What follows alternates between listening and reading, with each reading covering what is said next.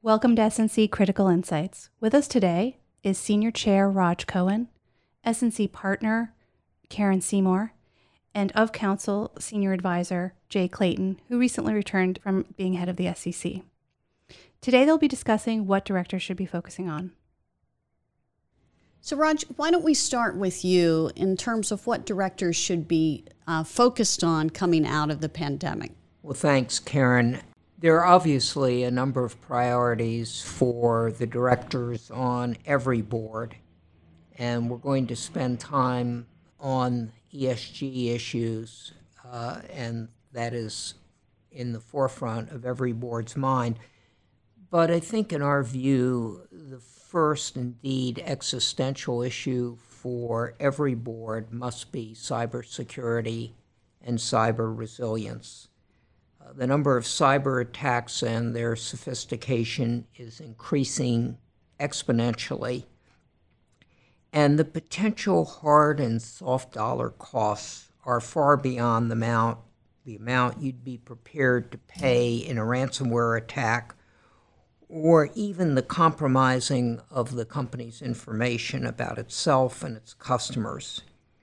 We're at the point where a successful cyber attack on a business could create devastating harm, not only to the business, but to its customers and to the public more generally.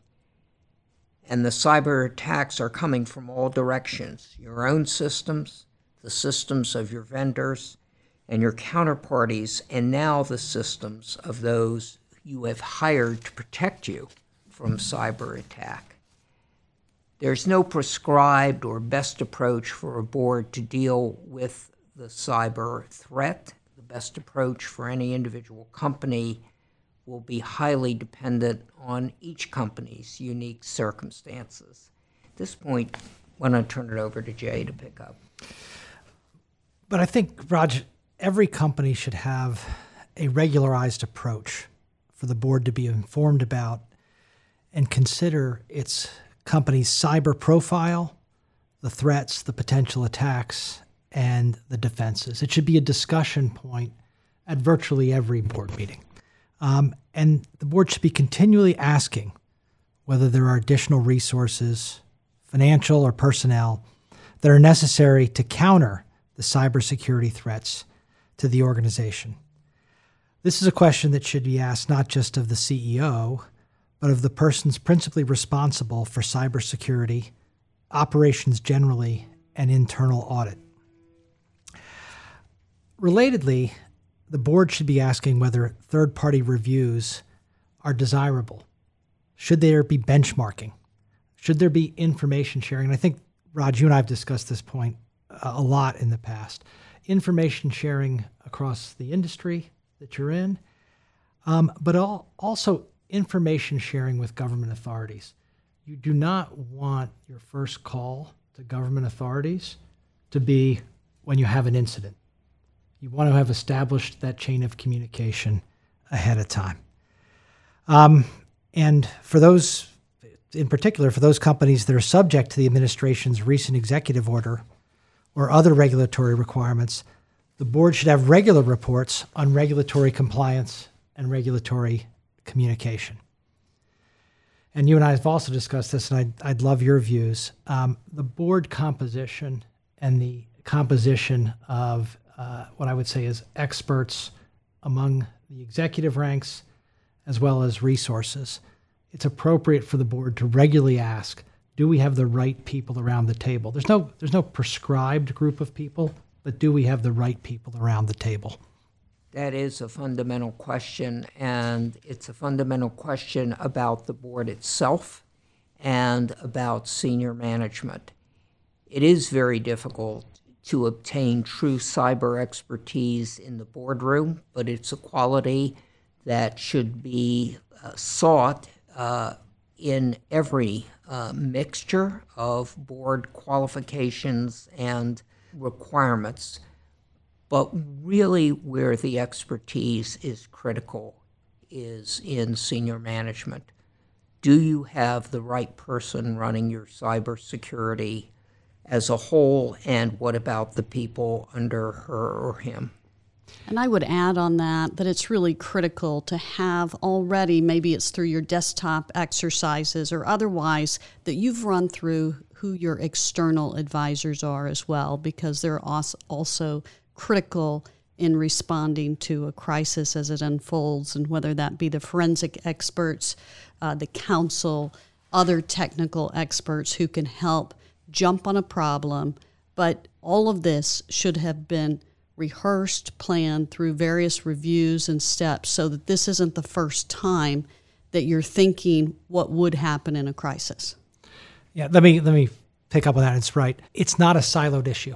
Cybersecurity, cyber resilience requires an understanding of the business, its operations, its vendors, its customers. You can't look at it as a board of directors as 3 slides in the board deck. It has to be understood across the operations of the entity as a whole. Let's shift for a moment to talk about the focus on ESG. It's obviously a topic that boards and management are spending an enormous amount of time on, and rightfully so. So, Jay, let me turn to you first. How should boards be thinking about that issue? Well, Karen, I think it's important that you look at E, S, and G as individual components. And for each company, E, S, and G are probably somewhat different, depending on whether you're vertically integrated or not, what industry you operate in. And you need to bring different expertise and oversight depending on the context of the company. That said, you have to recognize that from the outside, these issues are often looked at together, and people are searching for commonality.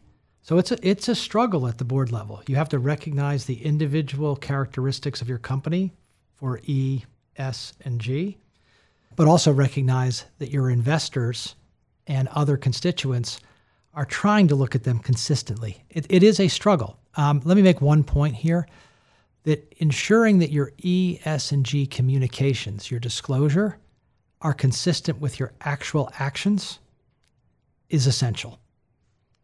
It's much better to be candid and clear about what you're doing on each one of these things than to provide what I would say is puffery that doesn't really describe the operations of the company. Yeah, I couldn't agree with you more. And I think one of the risks that companies have as they have rushed, there's been a lot of pressure to get voluntary disclosures out on ESG principles. And sometimes there are, again, silos within a company so that the disclosures may not have the same rigorous vetting process as other disclosures. And obviously, now that we have the SEC task force focusing on ESG disclosures, it should be very clear to companies that they really have to ensure, even though it is hard to know exactly what the standards are, there's not unified standards for us, but companies need to be very rigorous about what they can announce, and they shouldn't be so aspirational that they're creating problems for themselves and the future litigation risk. You used 2 terms, Karen, which I think are so critical here. The first was silos, and the second was aspirational. The silo responsible for certainly E or S is going to be aspirational, but the disclosure has to be reality. And I'll just pick up on a third word you used, Karen, which was rigor. It may not be the same rigor as financial disclosure in terms of disclosure controls and procedures, but you should have analogous rigor in terms of, is this really how we're operating when you make those types of disclosures? And Jay, you made a point earlier, which is so important again, and that is that every company is different, or at least every industry is different. And as a key example, most companies will make their e-disclosure about themselves, but there is a substantial group of companies, financial institutions, that are going to need to make disclosures not only about themselves, but about their customers. and that is an increasingly difficult task, but one which they're going to need to accomplish.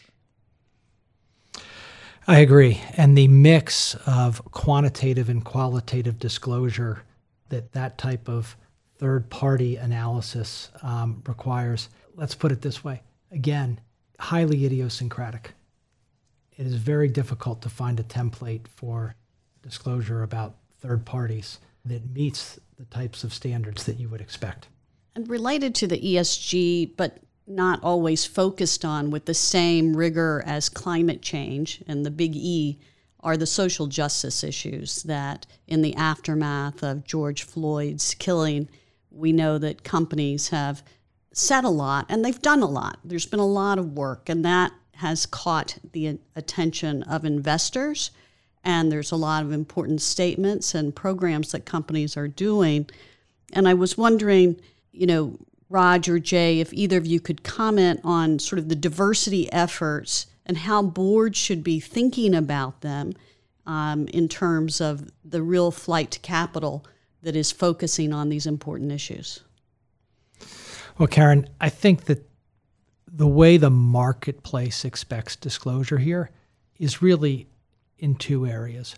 One is board composition and senior executives, and how you take into account diversity in board selection and promotion, hiring of senior executives, and then diversity across the workforce. And I think we're seeing what I would say is more fulsome disclosure about the former, and expect that we will see requirements around disclosure about the latter. And boards would be wise to start focusing on both of them. Fully agree. This is a company-wide issue, as Jay said, not just at the board level, not just at senior executive levels, but throughout the organization. And it will be important to indicate and demonstrate that there is a company-wide commitment to diversity and to inclusion, and that includes pay gaps as well as just number of individuals. I think that's a really important point. We are seeing much more activism on this topic, and I would expect that there will be more shareholder activism in this area as well.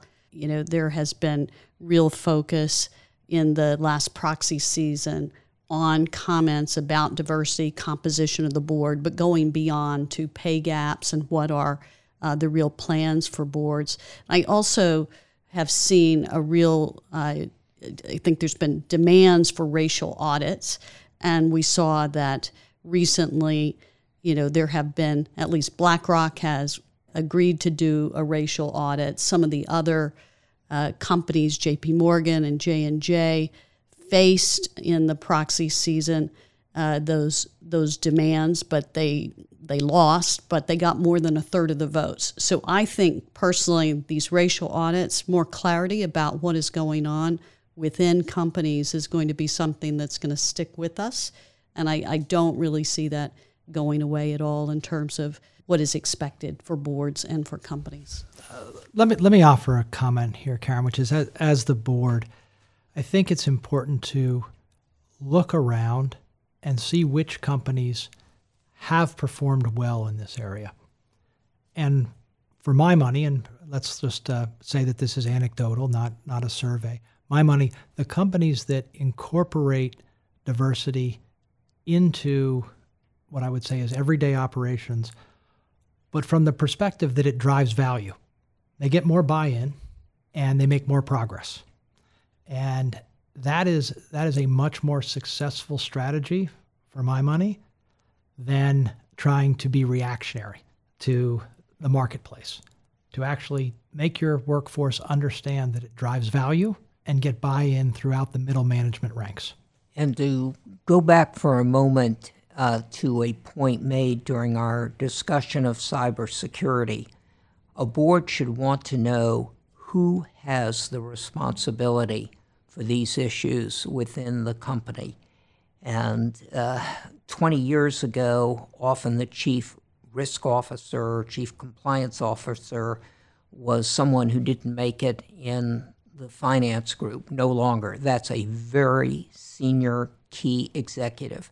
Today, the human resources officer, the lead in that group, should be a trained professional who understands the world around her or him. And makes this a shared responsibility across the organization. Absolutely, and having the correct disclosures and public comments that accompany that. I would note that there have been at least 12 public companies that have been sued recently for alleged false statements about their diversity commitments.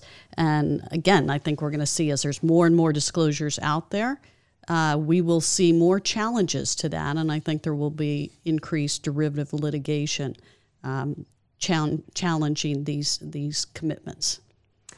Also, Karen, going back to a point you made a few minutes ago about the proxy status situation, Engine One and Exxon should be not just a wake-up call, it should be a clarion call to every company out there. These large institutional investors obviously hold major positions in almost every major company, and if they are going to be supportive of a shareholder resolution, it has a substantial possibility of being adopted. So what does a board do about this? For years now, there's been a recognition that there has to be outreach by the board in terms of such issues on say on pay with leading investors. There needs to be outreach on E and S for sure today, and those will not necessarily be the same people at the large institutional investors who are looking at G, back to the point that E, S, and G are not all the same. It's a really important point. And then you add to it, though, one concern is as you add new participants in the market, so you add Gen Y investors, for example, they're going to behave very, very differently than some of the pension funds and institutional investors in the past. I wonder if we want to talk for a moment about political contributions, because that has been something that we've seen a focus on as companies have been challenged about their political contributions. And we've seen a number of companies put political contributions on pause in the wake of the election. And I wonder if there are thoughts that you have, Raj, about what boards should be doing when they're thinking about their contributions. So this is the ultimate damned if you do, damned if you don't. These contributions really do not buy the access which some people seem to think they do. My own view is that there is probably more downside than upside today in making political contributions. And I know that's against the general grain of accepted truth, but it is the reality that I'm not sure you make that many friends and you do make real enemies. Well, I share your view that that's unfortunate, and I share your view that it's accurate. And what I'll just add to that is defining what is and is not a political contribution has become exceedingly difficult in terms of where are the dollars actually going. And I think that that's a further challenge, frankly, we all need to face, and not just in the boardroom, but in our political funding system more generally. But speaking just for a board member, it does make it very difficult to make these types of contributions. Shifting to another topic, which is independent board leadership. This is a trend for some time. And Jay, I thought from your position, you would be ideally situated to share your thoughts on that. I always like to use this phrase that independent doesn't mean isolated. What you want with independence is somebody who's going to bring, not somebody, but a group of people who are going to bring varying different perspectives, different questions before management. And of course, the role is to challenge management, but the role is also to support management. And I think this is sometimes missed. You need to challenge, you need to probe, you need to ask hard questions, but all in the vein of supporting the performance of the company in all of the areas that we have talked about.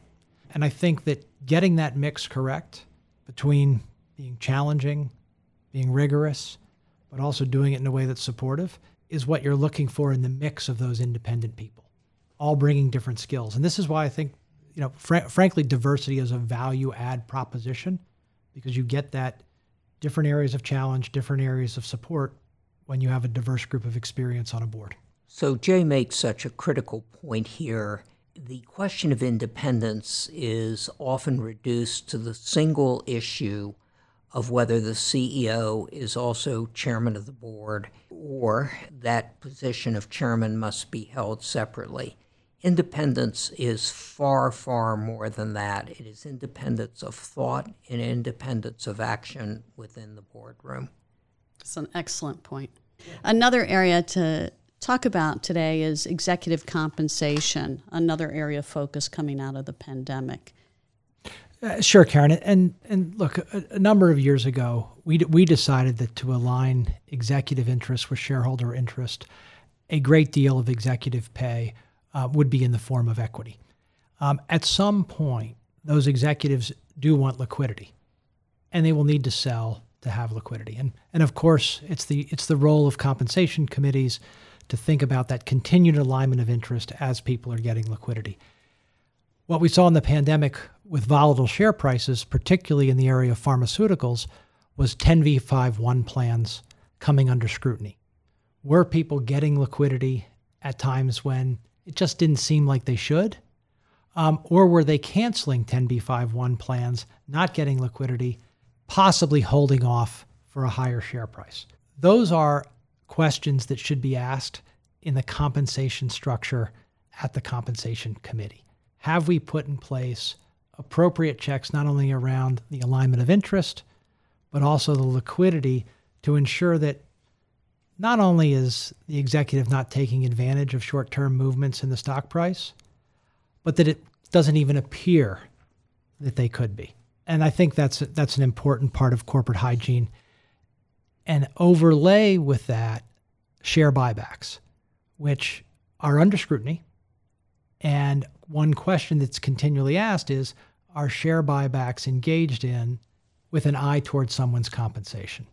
And again, to the extent that issue can be taken off the table, so much better than to have to defend it. So one other topic that we wanted to think about today is sort of the eroding of the legal standard in terms of the board's duty of oversight, particularly in Delaware, where there's a line of recent cases that we want to think about. As I hope everyone knows, there's been a long line of leading cases, beginning with the Caremark decision, that made it clear that a board would not be held liable unless there were clearly some visible red flags for the board that something serious was wrong or amiss.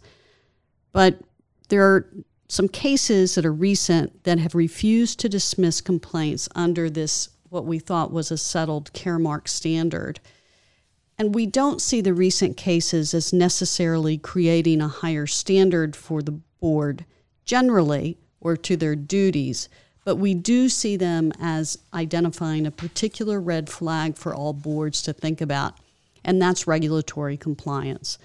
And there are some industries, such as pharmaceutical companies and financial institutions, that we know are very, very comprehensively regulated, more than others.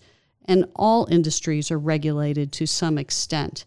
But Raj, I'd like to turn to you to think about that line of cases and what you see for boards to think about what they should be doing in light of these new cases. I would like to see these cases as actually consistent with Caremark, notwithstanding the view that they may be eroding Caremark. In particular, what I think these cases really stand for, beyond the fact that bad facts make bad law, is that regulatory criticism, to your point, Karen, is a red flag.